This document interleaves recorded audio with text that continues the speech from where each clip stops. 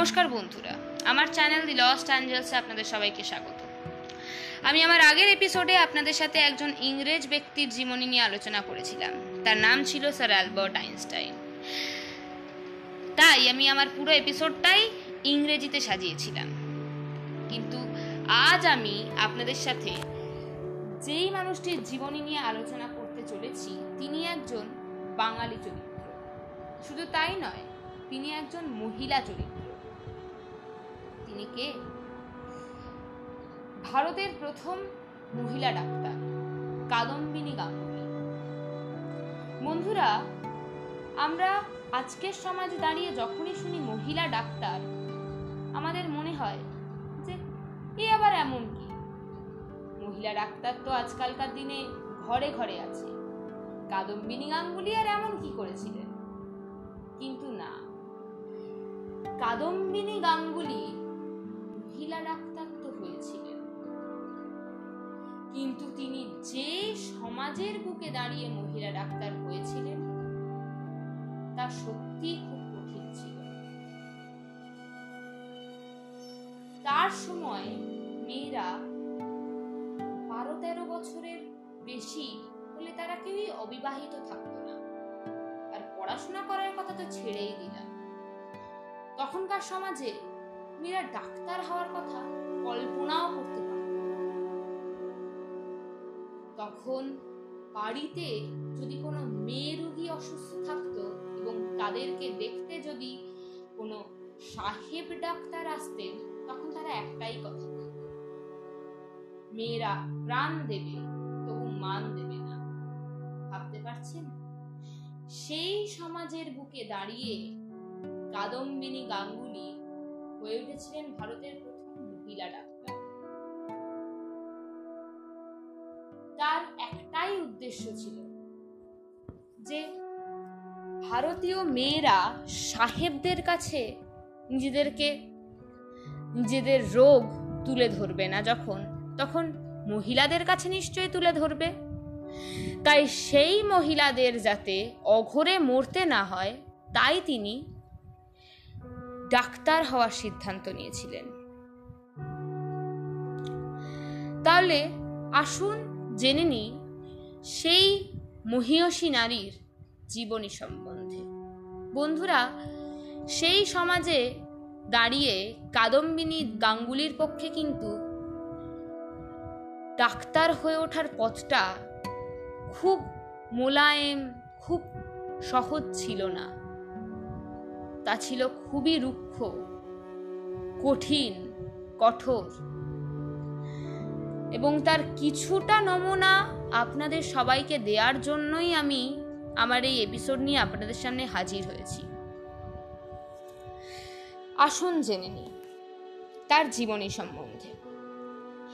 ব্রাহ্ম সংস্কারক ব্রজকিশোর বসুর কন্যা কাদম্বিনীর জন্ম হয় 18 জুলাই 1861 সালে বিহারের ভাগলপুরে।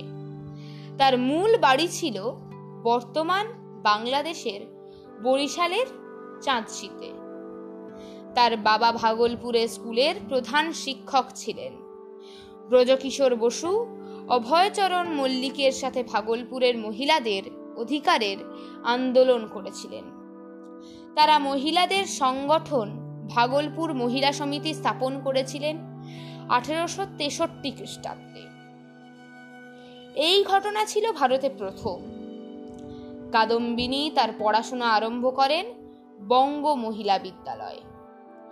এরপর বেথুন স্কুলে পড়ার সময় তিনি 1877 সালে প্রথম মহিলা হিসেবে কলকাতায় বিশ্ববিদ্যালয়ের প্রবেশিকা পরীক্ষায় 2য় শ্রেণীতে পাশ করেন এবং এই 1878 সালের বিশ্ববিদ্যালয় থেকে পরীক্ষায় 2য় শ্রেণীতে পাশ করা কিন্তু খুব একটা কম কিছু ছিল না। তার দ্বারাই প্রভাবিত হয়ে বেথুন কলেজ প্রথম FA ফার্স্ট আর্টস এবং তারপর অন্যান্য স্নাতক শ্রেণী আরম্ভ করে। কাদম্বিনী এবং চন্দ্রমুখী বসু বেথুন কলেজে প্রথম গ্র্যাজুয়েট হয়েছিলেন 1883 খ্রিস্টাব্দে। তারা বিএ পাশ করেছিলেন। তারা ছিলেন ভারতে এবং সমগ্র ব্রিটিশ সমাজের প্রথম মহিলা গ্র্যাজুয়েট হওয়ার পর কাদম্বিনী দেবী সিদ্ধান্ত নেন যে তিনি ডাক্তারি পড়বেন। 1883 সালে মেডিকেল কলেজে ঢোকার পরেই তিনি তার শিক্ষক দ্বারকানাথ গাঙ্গুলিকে বিয়ে করেন। দ্বারকানাথ বিখ্যাত সমাজ সংস্কারক ও মানবদরদী সাংবাদিক হিসেবে খ্যাত ছিলেন। যখন তিনি বিয়ে করে তখন 39 বছর বয়সের বিপত্নী কাদম্বিনীর বয়স তখন ছিল 21।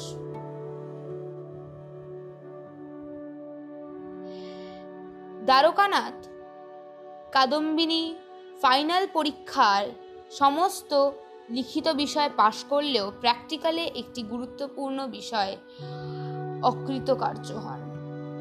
1886 খ্রিস্টাব্দে তাকে GBMC graduate of Bengal medical college degree দেওয়া হয়। তিনি ছিলেন প্রথম ভারতীয় মহিলা যিনি পাশ্চাত্য চিকিৎসারীতিতে চিকিৎসা করার অনুমতি পান। মেডিকেল কলেজে পড়াকালীন তিনি সরকারের স্কলারশিপ পান, যা ছিল মাসে 20 টাকা। তিনি 5 বছর মেডিকেল কলেজে পড়াশোনা করার পর বিলেতে যাবার আগে 1888 খ্রিস্টাব্দে কিছুদিন লেডি ডাফরিন মহিলা হাসপাতালে মাসিক 300 টাকা বেতনে কাজ করছিলেন। 1889 খ্রিস্টাব্দে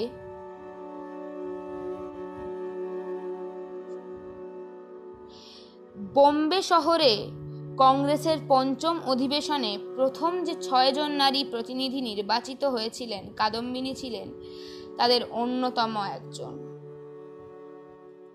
পরের বছর তিনি কলকাতার কংগ্রেসের 6ষ্ঠ অধিবেশনে বক্তব্য রাখেন। কাদম্বিনী ছিলেন কংগ্রেসের প্রথম মহিলা বক্তা।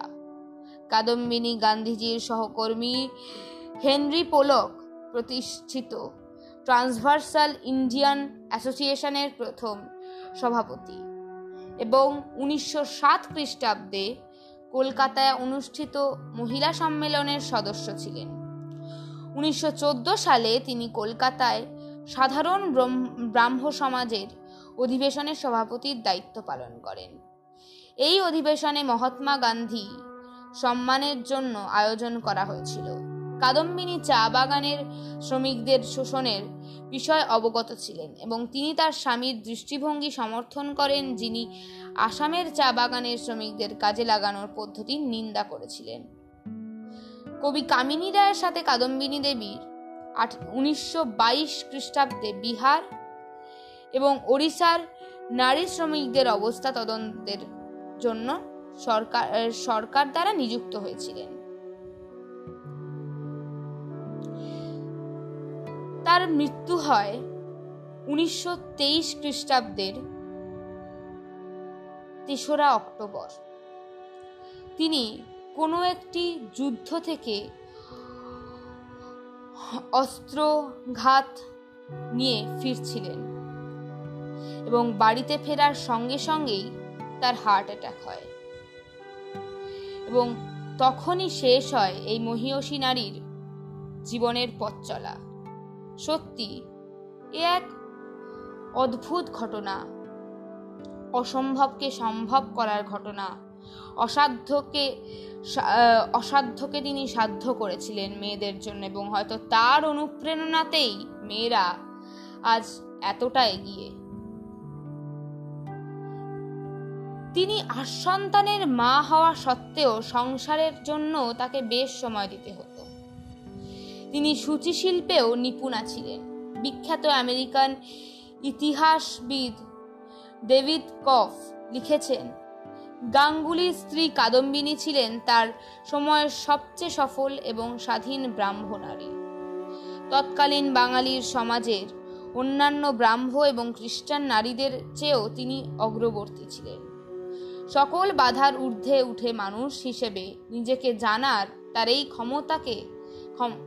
তাকে সাধারণ ব্রাহ্ম সমাজে নারীর অধিকার নিয়ে কথা বলা জনগোষ্ঠীর কাছে অনুপ্রেরণার উৎসে পরিণত করে। তাহলে বন্ধুরা, জানলেন আপনারা কাদম্বিনী গাঙ্গুলির জীবন সম্বন্ধে। আশা করি আমার এই এপিসোডটি আপনাদের সবারই খুব ভালো লেগেছে। আমরা এই এপিসোডে একজন মহীয়সী নারী সম্বন্ধে জানতে পারলাম, তার জীবনে তার কঠিন পথ চলা সম্বন্ধে কিছুটা আঁচ পেলাম। আশা করি পরের এপিসোড নিয়ে খুব তাড়াতাড়ি আমি ফিরতে পারবো আপনাদের সাথে।